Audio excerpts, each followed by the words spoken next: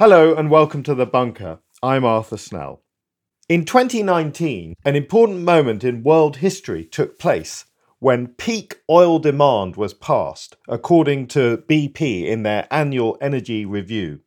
This meant that after that point in world history, the demand for hydrocarbons was gradually falling as a result of changes to do with adoption of renewable energy and other industrial developments.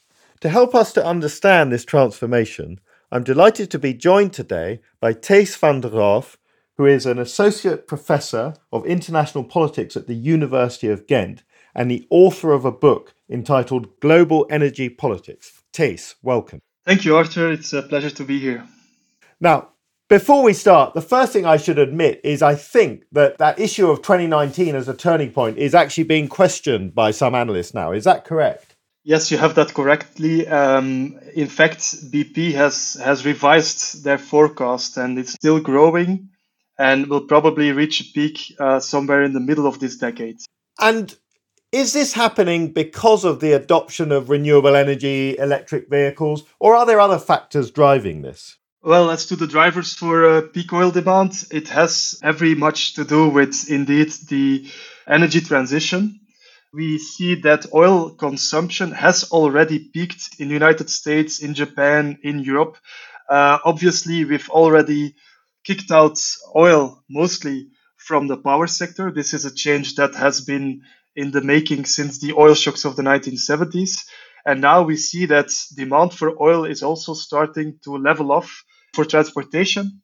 The remaining growth sectors basically for oil are now petrochemicals and aviation. At least that was the picture before the pandemic.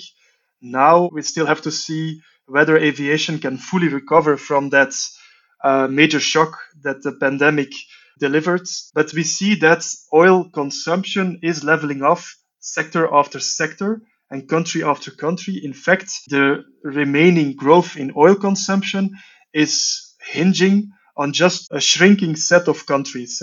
These are the emerging economies. Obviously, these are major players, but it's their enormous growth in oil consumption which still leads oil demand to climb. If you look at it from the OECD, the Western developed economies, there you see that oil demand has already peaked. We have spent the last 6 months in Europe in particular in a kind of panic about energy supplies. Of course, European countries have been very reliant on gas from Russia and oil as well, of course. Is the war in Ukraine going to change this story? Because perhaps it will accelerate the need for renewables? Absolutely. I think we have to look back at the oil shocks of the 1970s to understand what impact we may expect from this new geopolitical reality. What we saw in the 1970s was a short term reaction whereby coal use went up. But in the long term, this was one of the key elements that lowered our energy intensity of our economic growth. That means that we became much more efficient. The first fuel car efficiency standards in the United States date from the 1970s, and it's a lasting legacy. Secondly, we turned to nuclear. We saw a major nuclear ramp up in countries like France, Belgium, some others in response to that oil shock, which is also a lasting legacy. And finally, research into solar PV panels, into wind turbines, etc. Again, this laid the foundation to a major acceleration in renewables that we are seeing, especially over the last decade. So I think in the long run, the effects of that shock were positive. We could see the same pattern with the Russian energy shock, if I may call it like that, of 2022. In the short run, some economies in developing Asia, but also in Europe, are turning to burning more coal. But in the long run, the pathway is clear. If Europe wants to decouple itself from Russian fossil fuels, it needs to fast track some of the climate measures that it was already planning to implement. Yeah. Now, you've talked there about the sort of practicalities of the change of the energy mix. But in a way that I know that a lot of your work, Tis, has been more looking at the geopolitical aspects of this. Mhm. Now, one of the big features of the energy crisis of 2022, Russia's war on Ukraine, is the way in which Russia at the moment, as a major exporter of hydrocarbons, can at least attempt to hold Europe to ransom. But of course, this is not just a story about Russia. There are quite a lot of negative dynamics in global geopolitics based around dependence on hydrocarbons. So, what might be some of the wider kind of geopolitical ramifications of this change, of reduction in a reliance on hydrocarbon energy? Excellent question. And I think you're quite right to point out that fossil fuels in general, but I would say oil in particular, has left a major imprint on the geopolitical map of the world. You cannot understand the distribution of wealth, power, the incidence of conflict in world politics if you leave out the energy equation and especially the oil equation. I single out oil because if you look at the revenues that countries are accruing by selling energy abroad, oil is really the king. Now, if we succeed in moving towards a net zero economy, then we will have to become much more efficient. Then we will have to electrify lots of our energy uses which are not currently electrified. And as a third step, we need to massively ramp up renewables. And in fact, I would say we are already doing that. We sometimes talk about the energy transition as something that is happening in the future, but we are already in the midst of it. And then if you compare fossil fuels with renewables, we're going to enter a completely different system. Fossil fuels, oil, gas, coal, these are concentrated stocks of energy. They are available only in specific geographic locations and not in others. Renewables, whether you talk about wind, solar, biomass, geothermal, hydro, ocean energy, you name it, they are much more dispersed, they are decentralized. Actually, they are available in one form or another in most countries. And they take the form of flows rather than stocks. Wind, waters, sun, those are basically infinite flows of energy compared to the finite stocks of energy which are stored in the soil in the form of fossil fuels. So it's a completely different system. So we should expect international relations, the distribution of power and wealth to completely change. And then, obviously, if you talk about winners and losers, countries that are heavily reliant on export revenues from fossil fuels, they stand to lose in terms of geopolitical leverage and influence. Whereas countries that are currently heavily reliant on imports of fossil fuels, they stand to gain. But the changes go even further. We might even see countries acquire technology leadership in those new renewable technologies and all the value chains accompanying it. We could see a diffusion of power to other actors than states because we tend to look at this from a state centric perspective. But maybe the energy transformation will empower new actors such as citizens, cities, and regions, which could find a new ability to generate their own energy, generate their own wealth, or capture a share of the wealth. And so I think the impact on alliances, distribution of power, on trade, on technology leadership, I think it's going to be a system transformation rather than just a transition. One of the countries that comes to mind, perhaps at the top of the list, really, is Saudi Arabia. Now, as it happens, this is a little plug. In another podcast I'm involved with, Doomsday Watch, we did an episode looking at Saudi Arabia, and we discussed to some extent the challenges with the Saudi model, which is completely reliant on oil production. And although there have been attempts by the Saudis to transform their economy, diversification, Vision Mm. 2030. I think it's pretty clear that those alternatives haven't really any chance of replacing the oil industry Mhm. in their economy. But my question for you is that for a country that is completely reliant on one type of industry, the collapse of that industry will normally lead to conflict, particularly a country that sees its power and influence declining often is a country that behaves in a way that is destabilizing to its neighbors. So should we be expecting even more instability in the Middle East region? A very good question and not an easy one to answer, I must say. When it comes to petrostates, I tend to make a distinction between, let's say, petrostates who are very rich in terms of GDP per capita, like Saudi Arabia, which you mentioned, but also Kuwait, United Arab Emirates. And on the other hand, petrostates which are already poor and some of which are already suffering from instability. Think about Venezuela, Libya, Angola, Chad. If you talk about the security implications, I'm particularly worried about that latter set of countries. I'm not so worried let's say short term, mid term about political instability in Kuwait or in the United Arab Emirates because these countries are so rich. They have accumulated a lot of foreign reserves which they can deploy. If oil prices crash and they can survive on these reserves for a couple of years, they can borrow. They can start to gently introduce taxes like Saudi Arabia has done. Obviously, these are also sensitive moves to make in a country where the social contract has often been that the leadership is not democratic, is not accountable to its citizenry, but the citizens are kept happy through all sorts of gifts like free education, cheap energy, cheap housing, lots of people working for the government, sometimes in jobs which are just created to give them an income. So obviously, this social contract might start to unravel, and that creates some tensions domestically.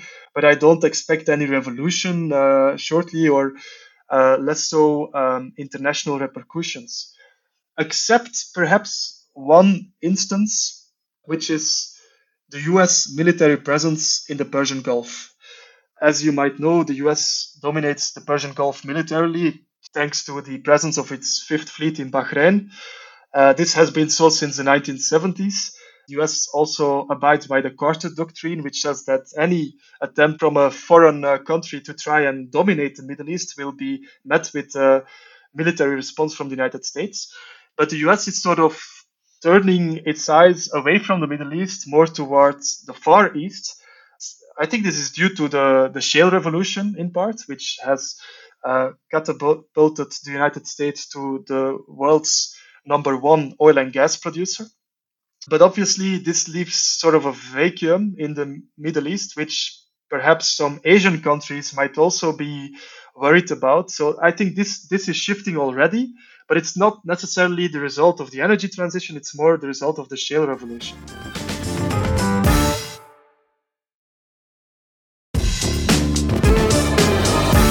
Another aspect of this, who might be the winners from this transformation? Which are the countries that have the most to gain from the shift to a kind of renewable energy world? Well, potentially there are three sets of winners. First, the group of countries which is currently heavily reliant on imported fossil fuels. These countries now pay a lot to third countries for their energy supplies. In some cases, their foreign policy autonomy is constrained because they are dependent on their suppliers, and this comes at a geopolitical cost. And to the extent that these countries can switch from imported fossil fuels to domestically generated low carbon energy sources, obviously their trade balances will improve, their foreign policy autonomy might improve, and so they will end up in a much better place. That's the first group. The second group is countries who succeed in gaining an edge in the technological arms race that we are seeing right now. And those countries getting a dominant position, obviously, they can reap enormous economic benefits in the future. And then the third set of countries, but I say this with a caveat, is countries which are rich in raw materials. Obviously, the renewable energy transition is going to be mineral and metal intensive. We will still need to dig stuff out of the ground. But instead of fossil fuels, we'll need other raw materials such as copper, lithium for batteries, cobalt also for batteries, lots and lots of raw materials. And this could also mean that we see new countries gain economically from this mining boom that we are anticipating. But the caveat, of course, is that they will only benefit if they succeed in managing those revenues.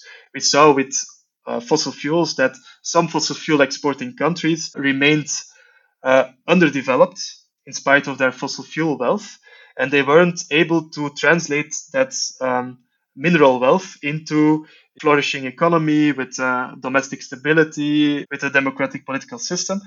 So we'll need to see whether that phenomenon of a resource curse also applies to those new sets of minerals.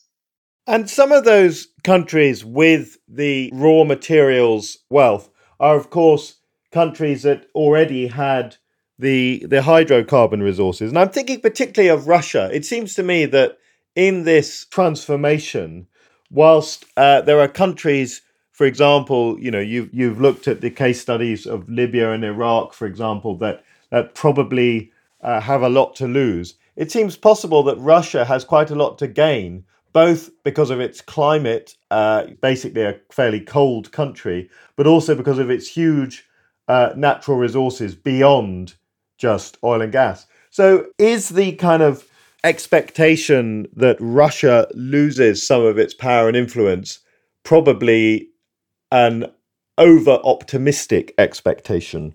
I think before the outbreak of the recent war between Russia and Ukraine, Russia was actually in a pretty good position because just like countries like Saudi Arabia, it can produce oil and gas at very low costs.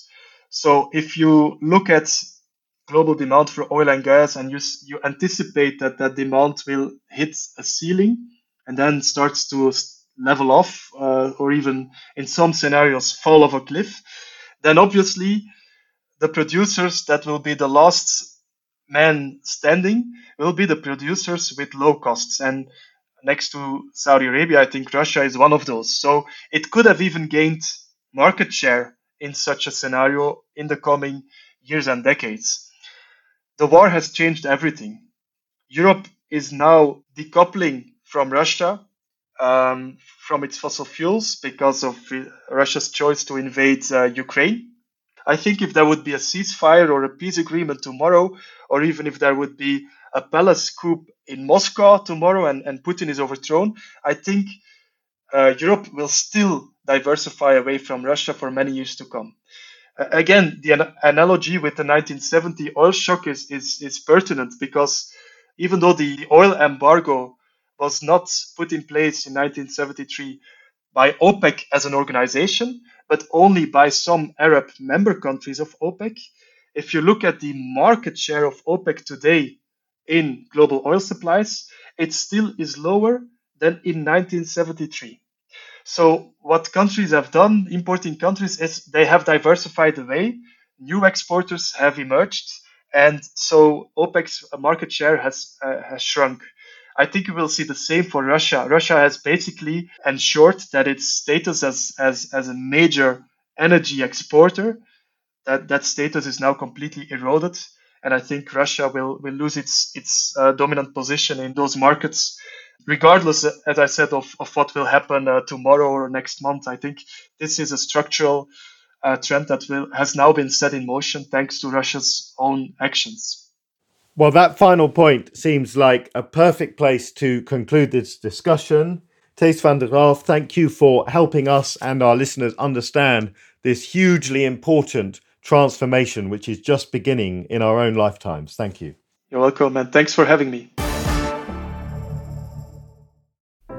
Good news! Your favourite history nerds are back. week. Yes, we at We Are History have been trawling the history shelves of our local bookshops. Well, I have, John. You mostly went round finding your books and moving them to the front of the displays. If I can find them, it's a bonus. We are ready to tell you all about what we've learned, from the revolting French to some revolting women. Via some Brits abroad and a foul-mouthed Irishman. So download We Are History. Our laughable attempt at a silly history podcast. With me, John O'Farrell. And me, Angela Barnes. Wherever you get your podcasts.